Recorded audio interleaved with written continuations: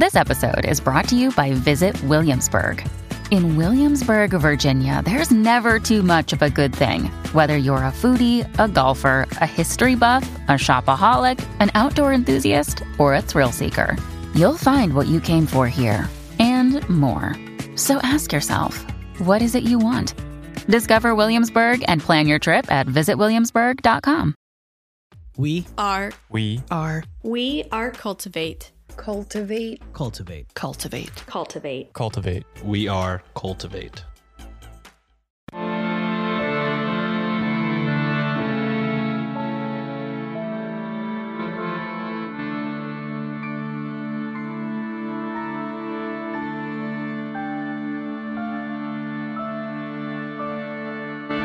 Hello and welcome to Ye Olde Crime, where we discuss the funny, strange, and obscure crimes of yesteryear. I'm your host, Lindsay Valenti, and with me today is not only my sister Madison, but a very special guest, Lisa Perrin. Hello. Hello. Thank you for having me. Lisa is an award-winning illustrator, hand lettering artist, designer, author, and educator. She is a professor in the illustration department at the Maryland Institute College of Art, and her work has been recognized by the Society of Illustrators, American Illustration, 3x3 Magazine, and Print Magazine. Her work explores the old world in a new way, combining humor with darkness and beauty with strangeness, and can often be found obsessively making art in the company of her beloved rabbit, Blanche to Bun. Thank you. I love it. I love it so much. That's a really great name. Thank you. I see her as sort of this faded Southern belle who's sort of past her Thank you. I see the reactions. Yeah, that seems right for her. Right. Yes. Today, Lisa is joining us to discuss her new book, The League of Lady Poisoners. Organized into 6 thematic chapters based on the women's motives, The League of Lady Poisoners is a sumptuously illustrated feast for the senses and a delectable treat for true crime fans and feminist history buffs. Welcome again to the Thank you. podcast. I'm excited. Looking forward to it. So as we sort of gushed at the very beginning before we started the proper recording, we were just gushing about how visually stunning the book is. Mm-hmm. I shared that when I got an advance copy, I opened the box and physically gasped. And I did it in front of my family. So I have 2 little girls and my husband, 9 and 15 respectively is their ages. And I pulled it out and I'm gasping and they're looking at me what's going on? And I was like, oh my God, you don't understand. It's raised and there's the shield's looking texture. Green and the texture and the gold. I'm this is such a beautiful book. And as soon as my husband read the title, he was like, should I be concerned? Yes. No. Yes. No. It's fine. I was like, maybe, I don't know. Yeah. Just choose your own adventure, I guess. I mean, it's even, it's the quintessential poison color. We did a lot of tests with different green. We had to find the green. I was very adamant. I was like, I need it shiny. I wanted to attract all my happy little magpies. Yes. Exactly. So thank you. I love hearing that. Yeah. I will kick off the interview. As I gushed profusely, I was blown away. Not only did you write this book, but you illustrated it. Yes. What got you into illustration, if you don't mind me asking? Oh, well, thank you for asking. I will say I'm sort of probably the reverse of most book creators that you might have on your podcast because I am primarily an illustrator and I'm sort of new to authorship and the writing of the book. I've always wanted to be an illustrator. I loved picture books growing up. I've always loved drawings and art. And I love how words look with pictures. I just love the storytelling and the narrative component. And I love that illustrations can do that so effortlessly. Even if there wasn't text, if you look at a wonderfully crafted image, it still communicates so much. And that's what makes them so accessible to even people maybe who are children or people who speak other languages. A picture can communicate so much. So that's definitely a big part of my trajectory. I've been a freelance illustrator for many years. I mostly do book covers for other people's books. So when the time came to do the cover for my book, I was like, I do have to go hard. Yes, I feel a personal responsibility because after doing them for everybody else, everyone's like, what is your cover going to look like? And I was like, it's not right. Like, don't ask, please. I got to make it good. So yeah, and now I'm very fortunate to be a professor of illustration, and I get to work with very talented students at MICA, the Maryland Institute College of Art. And I feel very fortunate that I get to be a working, practicing illustrator, making art that goes into the world, and I get to share that with students. That's awesome. Thank you. Mm-hmm. In researching more about your style of work, you mentioned kind of having a passion for beautiful, whimsical designs with like a hint of the macabre and some like humorous undertones. Do you have like any particular Easter eggs that you kind of like to incorporate in your designs, or did you have any sort of kind of ongoing hidden theme even in your book? Visually. Yeah, I think there's a couple of little things. So there's sort of a few different categories of illustration within the book. Mm-hmm. There's the sort of full page portrait illustrations that have, they're all sort of the similar composition or format, where I have a hand lettered, the name of the woman accused or convicted poisoner, alleged or not, you know. The legalese, that her name, the sort of central portrait, and then the sort of frame around it that communicates something about her story. And on the bottom, there was a summary. So those are all sort of connected by composition, but all of the colors are different. I didn't pick a singular color palette for the book for those. But for the smaller illustrations, which are called spot illustrations, those were all unified by the palette, which was black, white, and green. And again, I chose green very intentionally, thinking of Scheele's green and the sort of arsenical pigments in the wallpapers and in the clothing of the Victorian era that both come up within the book and are just something I'm personally really fascinated by. So I knew green was going to be the sort of secret throughout the book, was kind of hiding green throughout. And you'll see the end papers are bright green, and there's the bright green metallic edges on the pages. Yes, I had to do end paper. I've never gotten to do end papers, and that was something I always wanted to do.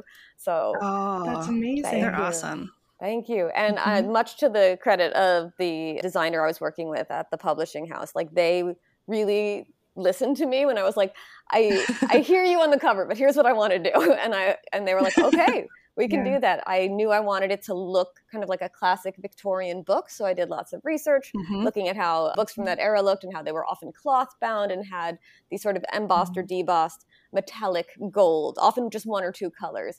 And I said, that's what I want to do if they'll let me. And they were wonderful about really like helping me achieve the very specific vision that I had, which was really opulent.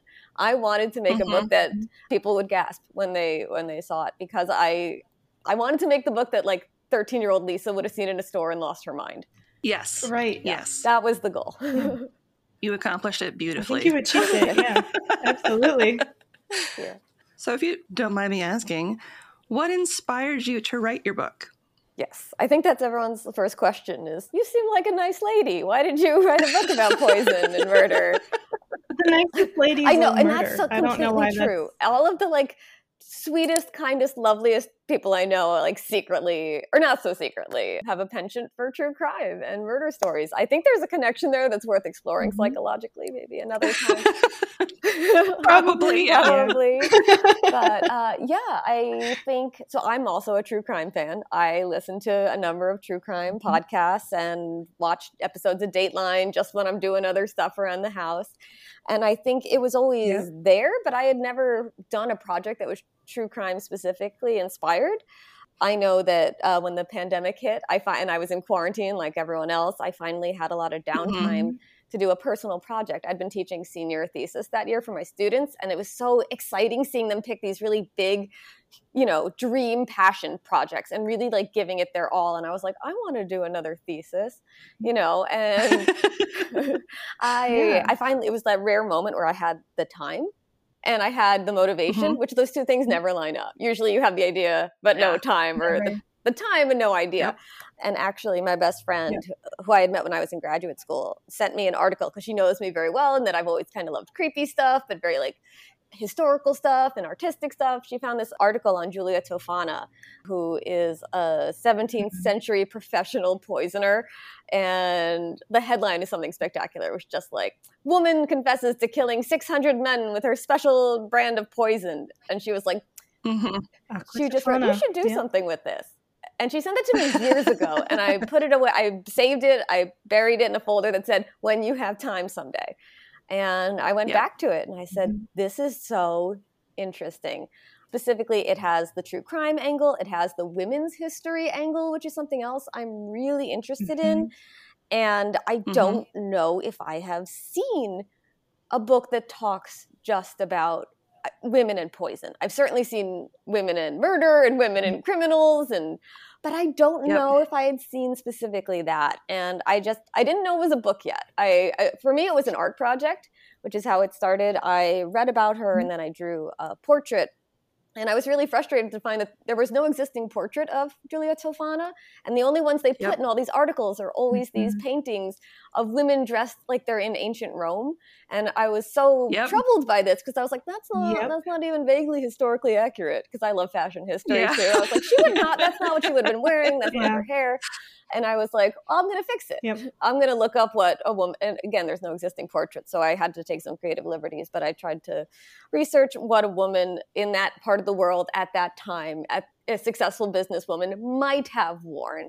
So it was a fun visual research project for me. And then when I was done, I thought, this is interesting. I wonder if there are more stories like hers. She is an anomaly. And once I had a few of these illustrations, I remember realizing, I have a book pitch. Who do I tell? What do I do? And that's sort of a rambly answer, but that's kind of how it got started. Nice. What's your connection to the Criminalia podcast? Oh, aspirational? It's not that I didn't know them personally before writing this book. I actually, while I had been researching, had come across a number of their episodes because their whole first season was dedicated to women poisoners, the specific exact thing I was looking for. And I ended up just finding, they had also done a lot of wonderful research, and I found that they had a very similar tone and feeling to me in the way that they were sort of approaching this. I was not just going for quick, scandalous blurbs. I wanted more richer context and information, and even a little compassion and empathy, which I found that they also shared. So definitely cut from a similar cloth there. So when the editor for the book asked me, do I know who should write the foreword? I was like, well, I don't know them, but I think they get it. And if they'd be open to it, I think that I would just love to see what they would have to say. And I love their foreword. I think that it's such a nice introduction to the book. So that was kind of how I got it. So it was just because I was a fan, and they were gracious enough to be open to doing that for me. So I'm just thrilled that they were willing. That's awesome. It's a really cool connection. Yeah. And I think that also kind of speaks to this realm of the kind of female true crime community, and how, we are open to continually spreading these messages of it's not just murder. I mean, there's so much more to these poisoning stories than meets the eye. And so much of it's lost based in, shock and awe, or from a more masculine lens of look at this pretty lady who murdered all the time. This femme fatale. Or yes. Right. Or the old hag who actually wasn't an old hag. And all these different kind of things, and having all these women now, what we've found in even the independent podcast community, everyone's just so kind and open and willing to share. There's really not a door that's ever really closed. And I really think that's so cool. Not a lot of gatekeeping. Yeah. No, it's interesting. The really true crime community, I think, is ironically the most caring, the most warm, the most compassionate. They're the people who are the least likely to actually, it's that ironic thing where you're drawn to these things that are kind of the opposite of you. Everyone I've met through this work and this research has just been so lovely and friendly and kind. And I feel really grateful for the people I'm starting to meet through this community. Yeah, I think you're absolutely right. How did you narrow down which women you wanted to cover in your book? That was so hard. There were so many. I've just started putting together a little presentation, because I'm going to be doing a couple of little local book talks, and I had to look back at some of my original documents, and I found the Excel sheet, the very first Excel sheet, every time. You should see hers. Oh, I would love to see yours. Years. Years of topics. Mine's crazy. But I love that. I bet it's such a glimpse inside your brain. And what you're thinking about at any given moment. Yep. And I had done the same thing where I was I just started Googling, wild, reckless Googling. At first, I wasn't narrowing it down. I was just trying to come up with as many names as I could. People who identified as women, people who were connected to poisoning crimes, either they accused of it or convicted of it, or, rumored to have done. And I just had the categories of like their name, what country they were from, and then a brief synopsis, like a 1-sentence sort of summary of what the story is about. And then later kind of adding these categories. Once I realized how I wanted to arrange the book, it was theme, or like, is there an overarching theme? So often there's not, or there's multiple themes. So that was challenging, but I had almost 100, maybe I think I had over 100 names on that list. Wow. And there's only about 25 surprising, actually, that made it into the book. Yeah. So I really it was so hard. I was like, but this one did this crazy thing. And but there's not, you can't, I used the allusion in the introduction. There wasn't enough room at the Poisoner's Banquet to seat everybody.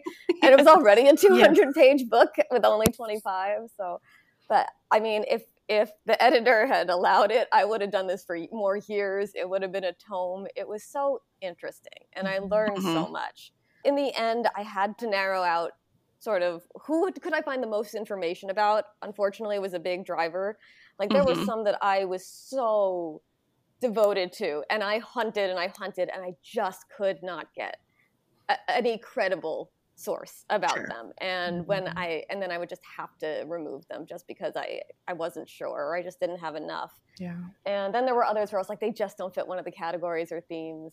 Yeah. That came up a few times too, where there's a few I kind of squished where I'm like, that one's a little bit of a tenuous, but hopefully my reader will give me some grace that it's close enough. But and then people who really exemplified those themes, I will say that, and I do mention this in the introduction as well, unfortunately, the ones that there is the most information about are often the people who had the most advantage or privilege. And that's who gets covered by the media. Like the people who had books written about them in newspaper articles were often white, affluent women. And it didn't necessarily reflect who the average poisoner really was, which was often people from a more impoverished community or background. But the newspapers just didn't care the same way. So unfortunately, it looks like it's a little skewed that it looks like this is who the average poisoner was, but that doesn't really communicate it. That's just who is important enough, I air quotes on that, to be chronicled. Yeah. Sure. Yeah. So I ran into all of those kind of issues, which I'm not a historian, so this was all very new.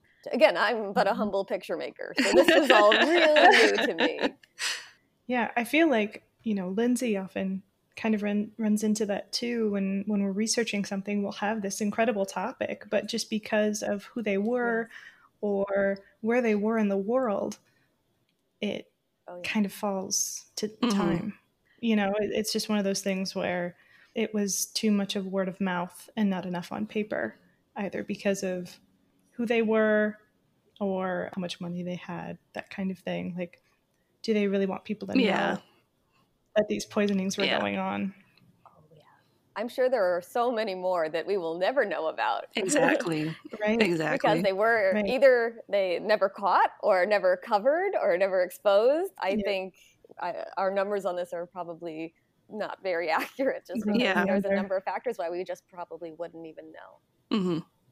One of the things that Lindsay and I did really like was kind of the toxic timeline that you use to kind of set up the book with different poisonous plants and animals. And the way you kind of sectioned out the book, what kind of drove you to that decision of sectioning out the book and kind of weaving the story in that manner? You mean sort of opening with this sort of like my poison primer and then leading through the story?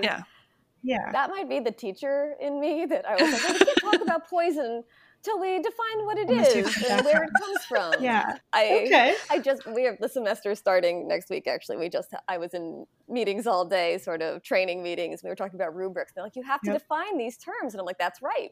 I cannot expect them to, make work on this unless I've really clarified exactly what I'm talking about. So I don't know. It made sense to me to sort of start with, hey, what is this? A little bit, I guess I love context. I love backstory. And I felt when we talk about something that has such a long and storied history like poison, I think it's so valuable to come to those stories knowing, this has been around since humans have been around. Like we were putting poison on the tips of arrows in antiquity. Yep. We were using lead in everything.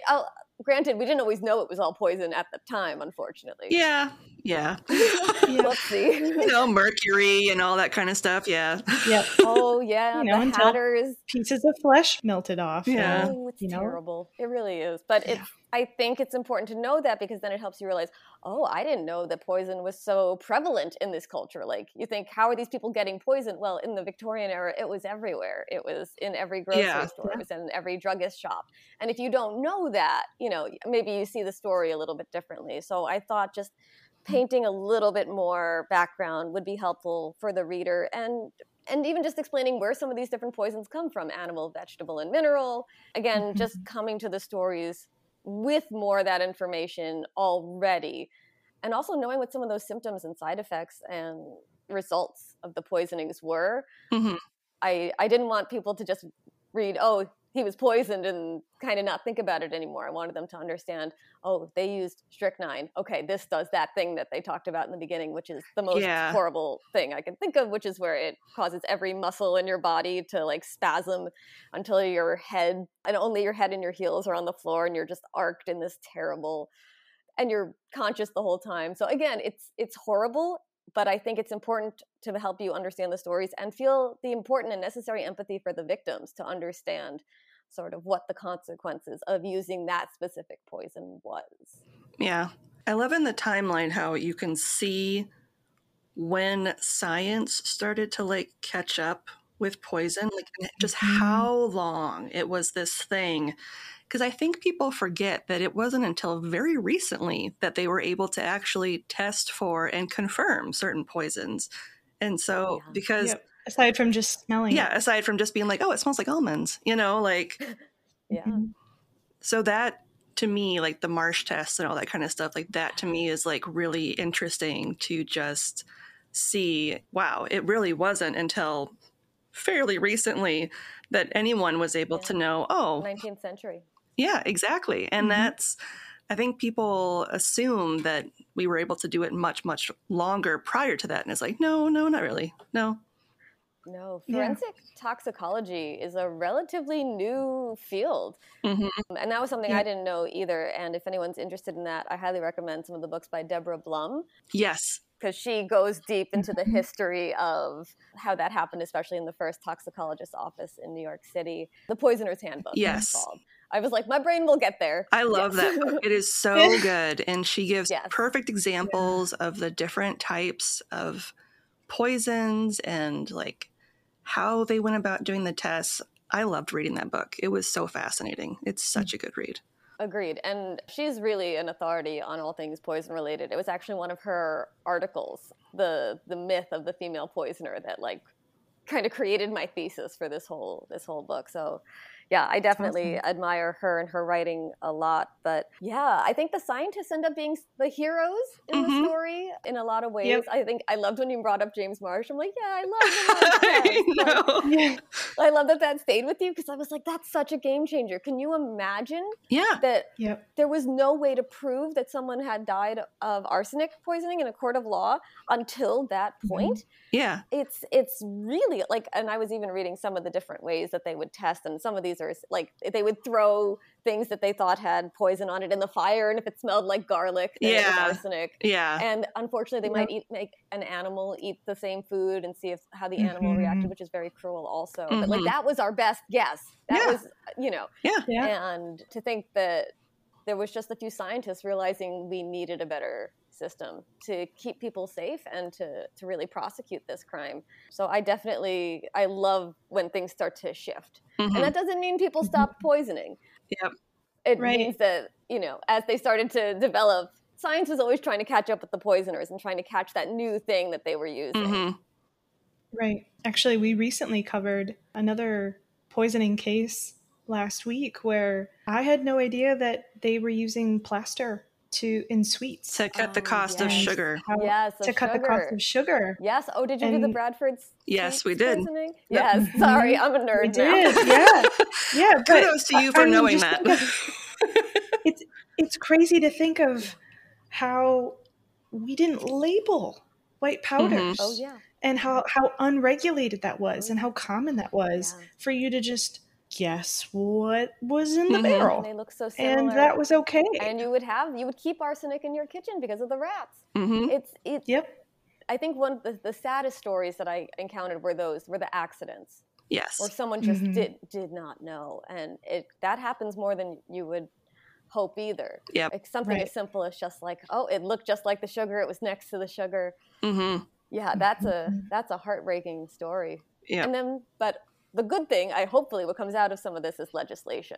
Yes. Right, where they start Yes. to like, there was no law that said children couldn't buy arsenic until they passed that law. Yes. And that means children were buying arsenic, exactly. or they wouldn't have had to do something about it. Yeah. What were they doing with it? So, again, unfortunately, everything's always playing catch up. The science and the laws, trying to realize, this thing is happening and we need to do something about it. Yeah, it's one of those we didn't realize we had to make a law against this until somebody did it. We need a law until against enough this. tragedies happen. Right. Yeah. Right. And then they do. Mm-hmm. Man.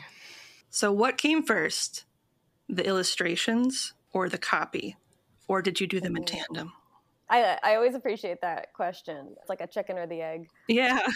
And they both happened at different times. I definitely started with the illustrations. It was, for me, this is sort of an art project that got out of control. And then it became a book. So I started with illustrations. And then when it became a pitch and then became a book deal, I had to pause in the illustrations and sort of focus on the writing. So there was sort of illustration in the beginning, a lot of research, mostly a ton of research and reading and writing in the middle. And then once all of that was submitted, I had to go back and flesh out all of the illustrations. So, which is the part I'm the most comfortable with. In a dream world, I would have loved to have done written the section on that woman and then illustrated her in sort of the same window and kind of the same time when I was thinking about it. But that's not how the deadlines were working out. They needed the initial manuscript much sooner than they needed because it has to be proofread and edited. Sure. So I sort of had to go through all of the writing part. And then once that was submitted and it was being reviewed, that's when I had my window to go back to the illustrations and really round them out. And even then, the plan was 80 illustrations, and I think there's close to 100 in the end because I'm a try-hard. I went too hard.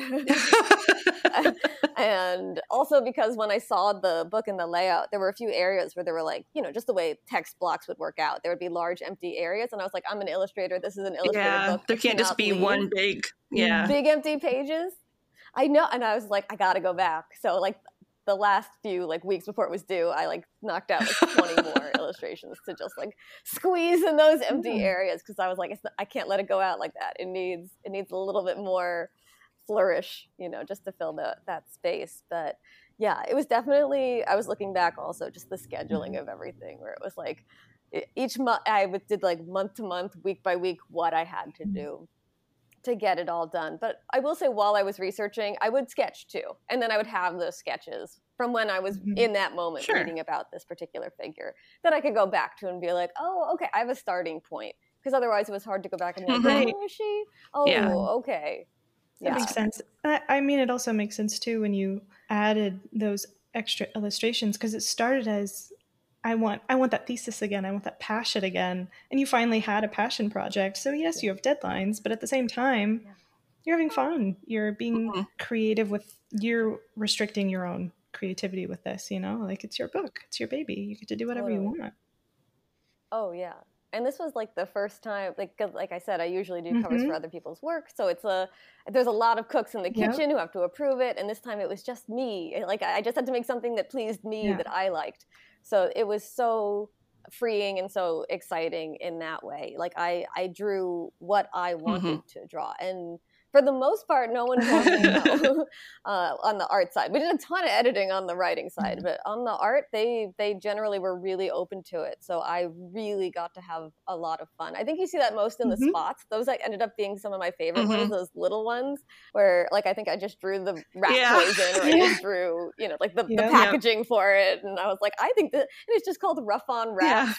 And it's just like a big illustration of like a dead rat, and I was like, I'm gonna draw that. No one said I did. I mean, so. Well, and it fits. Like it does. I mean, unless but it makes sense. It's relevant. It's not like it was particularly like gory looking or anything like that. I mean, it just kind of flows with everything else. So yeah, that was definitely fun, and it was fun to tell my students like, well, they're working on their big project. I'm there too. I know it's hard. We're gonna get through it. You know, it was also, I think there was a nice like solidarity. Like I know it's a lot of. I got a lot of homework tonight too. I feel you. It's awesome. During kind of the course of researching and writing the stories for the different women you covered, did any of them really kind of stick out to you as like a favorite? I know Juliana was who you started with, but was there really kind of one or two women in particular that you just were like, oh, this is such a cool story? There's a few that stay with me for different reasons. I think there were a lot that surprised me, that I thought I knew the story and I was actually totally wrong. For example, like Lucretia Borgia, who, and forgive me if I'm butchering her name, who has this reputation as being this femme fatale Renaissance poisoner with this ring full of poison. And there's no proof of any of that. And that has survived for centuries, this rumor. How many TV shows and movies? So reading about her was so interesting. And, you know, even reading that historians are now saying we've really overdone it. The Borgias maybe behaved like most powerful families of their time period. They weren't doing anything exceptional or different. So some of those surprises in terms of favorite stories, it's so hard.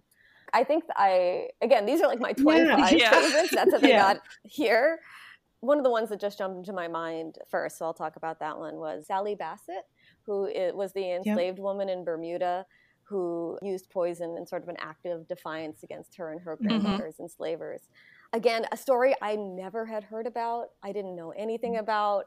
And of all the women in the book, I found myself rooting for her the most and sort of empathizing with her story the most. There's a few where you're like, this person is a monster. This person is committing murder, and they know what they're doing, and they're doing it to cause harm.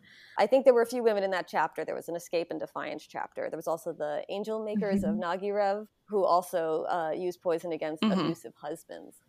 So I think those were good examples of why the context matters so much, and why getting a little bit more of the story is really important before you just brand someone as a poisoner or as a murderer. Again, I'm not condoning. Be careful with this. I'm not condoning ever. No crime.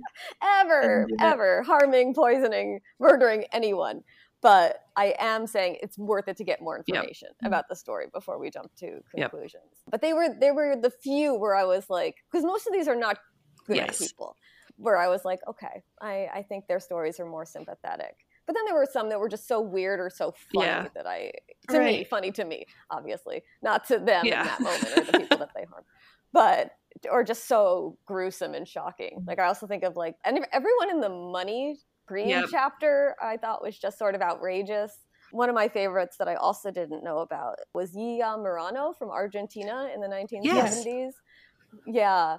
Who became like a sort of icon in Argentina. She was made a number of television appearances after serving her prison time for poisoning 3 of her friends, and they made a musical about her. And like I was like, you can't make that stuff up. That's amazing. Like what? So like again, they're all special and different, but they all stay with me in different ways. That's awesome. So you mentioned that you started from this huge list of like 100 women and you narrowed it down to 25. So obviously you researched some that you had to leave out. Yes. Is there one story or more than one that you really wanted to include, but you just, again, with the different categories you had, or because there wasn't enough information, there's just no way you could have incorporated them in the book? Yeah, there's a few. There's one really famous woman poisoner who I didn't include because she's so similar to another story that I chose to include. Mm-hmm. So her name is Lydia Sherman, and she's like often called the Derby poisoner, or the Connecticut Lucretia Borgia. Okay. And she also poisoned her husband and children for these life insurance policies, which was very similar to Mary Ann Cotton's story that happens in the UK at a very similar time. And I was like, oh, they're both so good. They're so similar though. Mm-hmm. And I was so torn. But I think, again, I was trying to be more global, and I felt I had enough from the United States. So there was like a reason I chose Marianne over Lydia. But again, just like, this breaks my heart to leave them. They're so interesting too. Right. There was also, and I might, forgive me, my memory's not as good now because this was a long time ago, Sure. but there was a woman in Japan, there was a geisha who had supposedly poisoned her lover in this like love triangle or love tryst. And I wanted that so badly. I wanted to draw a geisha in the beautiful traditional costuming and makeup with a bottle of poison. And that was one where I could not get enough information. The things I could find were in Japanese, and I could not find a translator, and there was never enough. It was like the same paragraph everywhere. Sure. I even emailed like a woman who like researches like Japanese culture and had like a chapter on her in a book. Like, I don't know if she ever saw it, but I really wanted that one. I think when I finally made the decision to cut that, because I didn't have anyone else from Japan, and a major goal for me for this book was for it to be as global and diverse as it could be. Yes. Because so many of the stories I kept finding, and it was still true in the end, was mostly Western white women. And I knew that these themes are so global and so universal, and poison and access to it is so global and universal. It can't just be in the United States and the UK that this is happening. But it was so much harder to get that information from countries outside of the Western canon. So there were a few where I really wanted them. There was another one, an ancient like queen. Gosh, I'd have to go back and look at my giant Excel. Right. From like the 1st century BC. And I was like, there's no way. I just cannot find enough. There's not enough stones etched. There's to etch out the whole story and chisel it into stone. Yep. And, but like I said, if this interests anyone, I highly recommend. I include some of the resources in the back of the book that I used, and there's so much more to learn, and there's so many more stories to be gleaned from all of this. But yeah, there were definitely a few that got away for me. Yeah. So if you could chat and like kind of chat with any of the lady poisoners in the league you've assembled, who would you talk to, and what would you serve at the table? Oh, that's the best question I think anyone's asked me about this yet. Well, like if you think about it, like say you were to have tea, what would you serve? First of all, I wouldn't want to meet any of them because they're poisonous, and I wouldn't eat anything. That's kind of the joke about the poison. We should preface it. If they couldn't harm you. Yeah, they're just sort of there like symbolically. Like ethereal beings. Ghosts. Yes. Yeah. Yes. If this was a seance. If this was a seance, who would I summon? A 5G connection, really clear. Yeah. Okay. Yeah. We're at safe distance. Yeah. We can't be harmed by them. Because I was going to say, in real life, I don't think I want to be on the wrong side of any of these ladies because they're all known to commit crimes. And what would I serve? Yeah. Oh, gosh. I'm trying to think. Who would I want to talk to the most? Kind of going through my Rolodex in my brain. So many that are so interesting. I think for some reason the one that jumped into my head, so I'll go with that, is Marie Lafarge, who was the French woman who used rat poison to murder her husband and was sort of the first one to be sentenced because of the results of the Marsh test.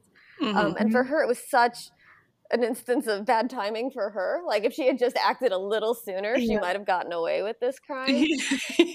And I would be like, were you mad at James? Did you know about him? Like, how did you feel about like being the first person to kind of have this chemist forensic evidence that like proved that there was arsenic in your husband's tissues? Whereas women for thousands of years, not just women, poisoners for thousands of years before you have done and gotten away with this. She was sort of and not to say that there weren't people convicted on scientific evidence, but the first who was really this direct toxicological evidence. Yeah, I would love to know kind of what was going through her mind. And so the problem was that like she married this guy and then found out he was a liar. He had sort of misrepresented himself and his wealth and his status. And, you know, I don't think she's a sympathetic figure. I don't think, even given that murder was... Like, murder's still murder. Yeah. But, you know, what made her do that? Make that extreme choice? And was it, you know, how did she feel in the end about it? Because it became this huge public trial and everyone knew her name. And yeah, I'd be so curious. So she's someone I would be curious to talk to at a safe distance where she couldn't get at any of my food. No possessions or... No, I don't even want to, not even a handshake. I was like, thank you, no thank you. But yeah, that jumped into my mind. I also thought about Amy Archer Gilligan, who was the one who ran the home for the senior citizens. Yes. And that one is just like what was going on there? Yeah. Like, she just developed this sort of business plan that involved people dying, and that was necessary to keep making money, and she just kept doing it. And she also really misrepresented herself, or maybe she thought she really was this pious, biblical, devout woman, but that's how she, you know, seemed about town. And then she committed all of these really cruel, grisly murders of these people who were under her care. Yeah. So she's just another person where I'm like, what's in your mind? Right. How did this happen? How did you turn into this person? Yes, you couldn't have always been this person. Like, when did you first decide, you know, I'm going to poison that guy? Yep. That's what I'm going to do. That's the right answer to my problem. And then I can do this for a living, casually. Yeah, and I'm going to make this work, and I'm going to do this for, as long as I can. Yeah, and to just keep doing it. Yeah, so many questions. I don't think I'd get good answers. Probably not. Probably not. Any of them. They'd probably just be like, well, I thought I'd get away with it. Yeah. Gosh, what would I serve them? The first thing that came into my mind was just like a green absinthe-looking drink, just to give them sort of a taste of their own medicine. Right. Like, do you trust what I just gave you? Yeah. What would I serve? Like, I don't know. Do you trust me, a woman holding a cup that looks green? I don't know. It's just like an appletini, but they have no idea. Right. They're just like, what? A Midori sour. It's actually really like cute and sweet and sugary, but it looks scary. Yeah. Some dry ice in it. Yeah. Yeah, the little smoke coming out, but that's a fun question. I'm gonna think on that one more too. Absolutely. I mean, that's kind of what my vision my dream for the book, because I love Broadway, I love theater, I love musicals. That's like my other secret passion. Poison and musical, like, they're very different. But I was they find a way. If I could to connect. They my dream is that they do find a way. And like, I was like, if this was a play, how would I set the stage? What would the first scene be like? When I was trying to write the introduction, because I had no idea where to start. And I was like, if I could, I would like bring them all together, even though they're from all across the globe and all across time, in like this long banquet hall dinner where they all sit down together to eat a meal in the presence of other lady poisoners. And how would everyone feel and how would everyone react to each other? Yeah. So that was sort of, right, exactly, going there and sort of, and in my mind, I'm sort of sitting at this table too, right, where I'm just like observing. So yeah, that question definitely aligns with sort of this sort of vision of how I first entered the book. And then they would sing. There'd be a musical number.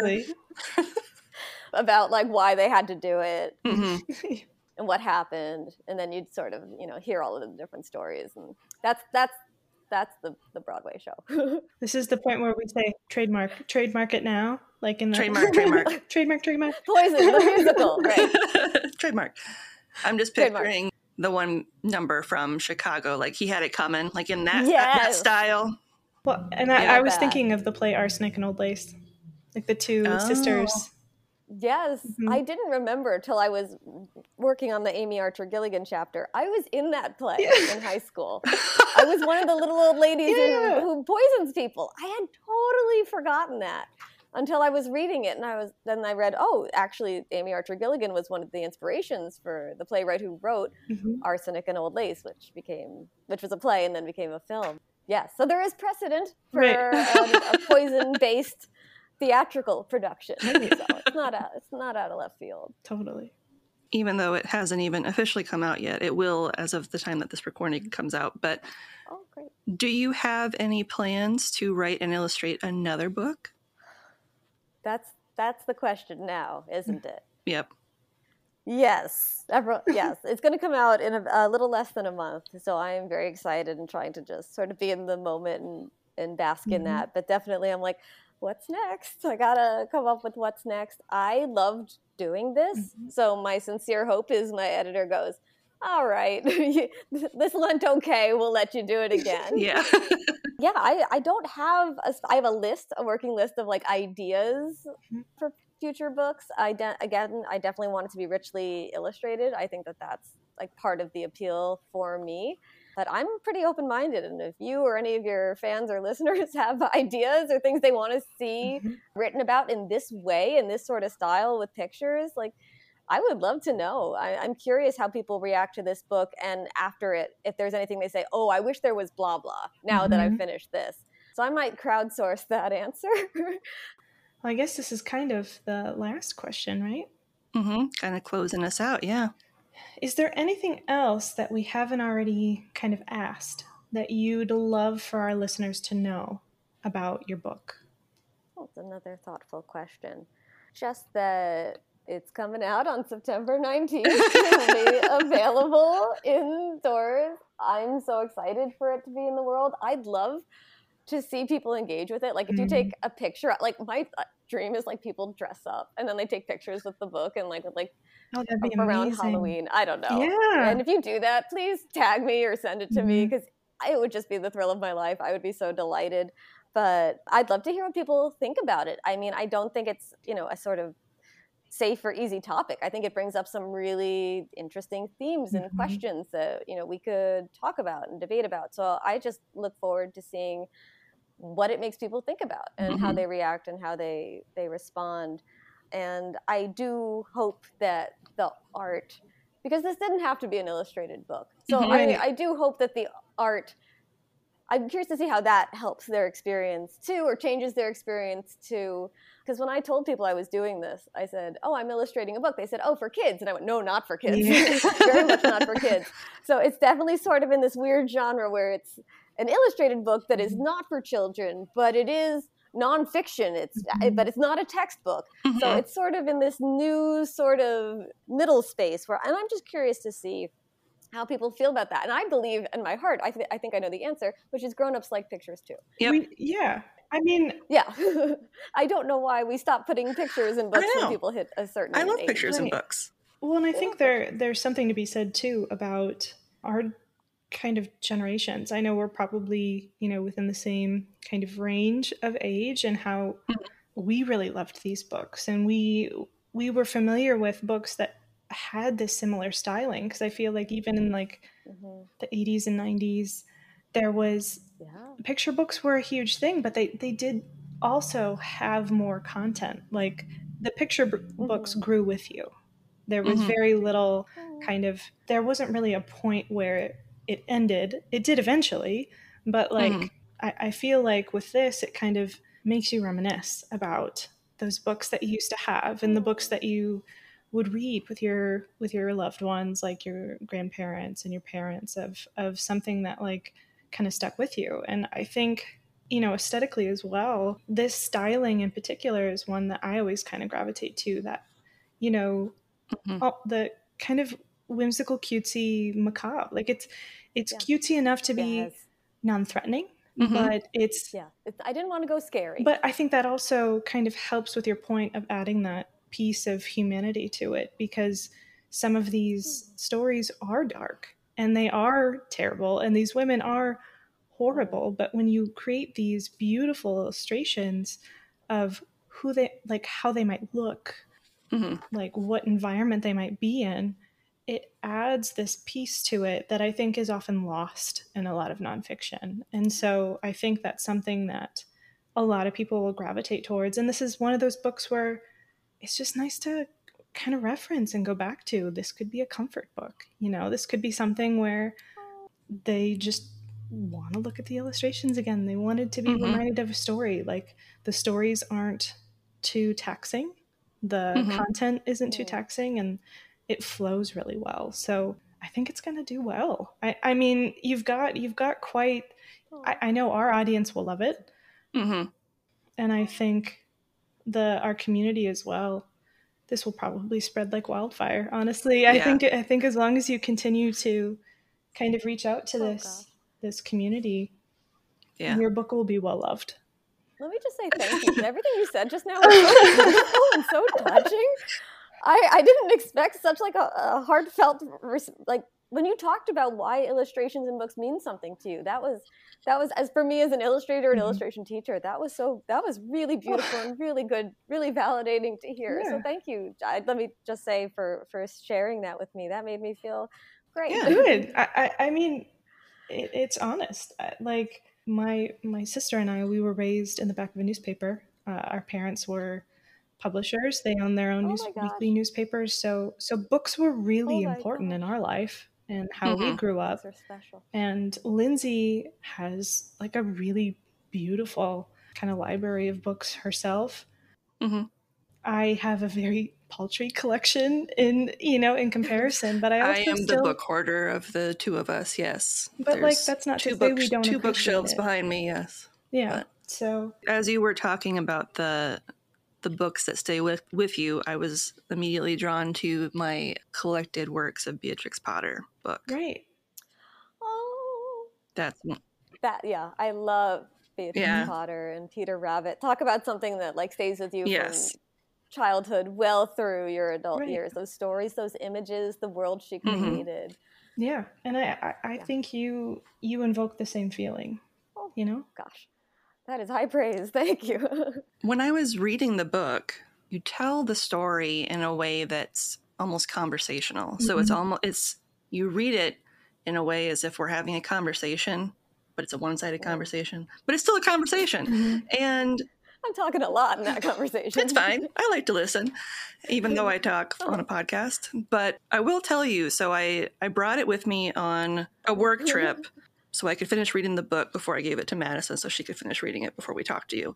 And I showed it to one of my coworkers who is also a graphic artist. And she didn't want to give it back to me. And I was like, well, I have to have it back because I need to read it. Then when I was sitting on the plane, reading it, the woman that was sitting next to me, she was like, what are you reading? Because it looks really cool. And I was like, well, I'm going to tell you, but it doesn't come out for a while. But, you should check it out if you're really interested. And so she wrote it down on her phone. She was like, yeah, I'm going to check it out.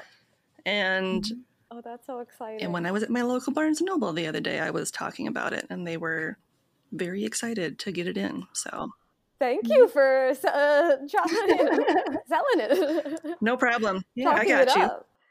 I thought you were going to say I was reading it on the plane and everyone looked at me like, oh my God, I'm scared. I don't want to sit next to this lady. I'm sure some people did, but let me hand you your coffee. Right, I know. And that's the joke now. People, whenever they're sitting next to me, they just take their cup and take it away. I'm like, I get it. I totally get it. But, you're safe.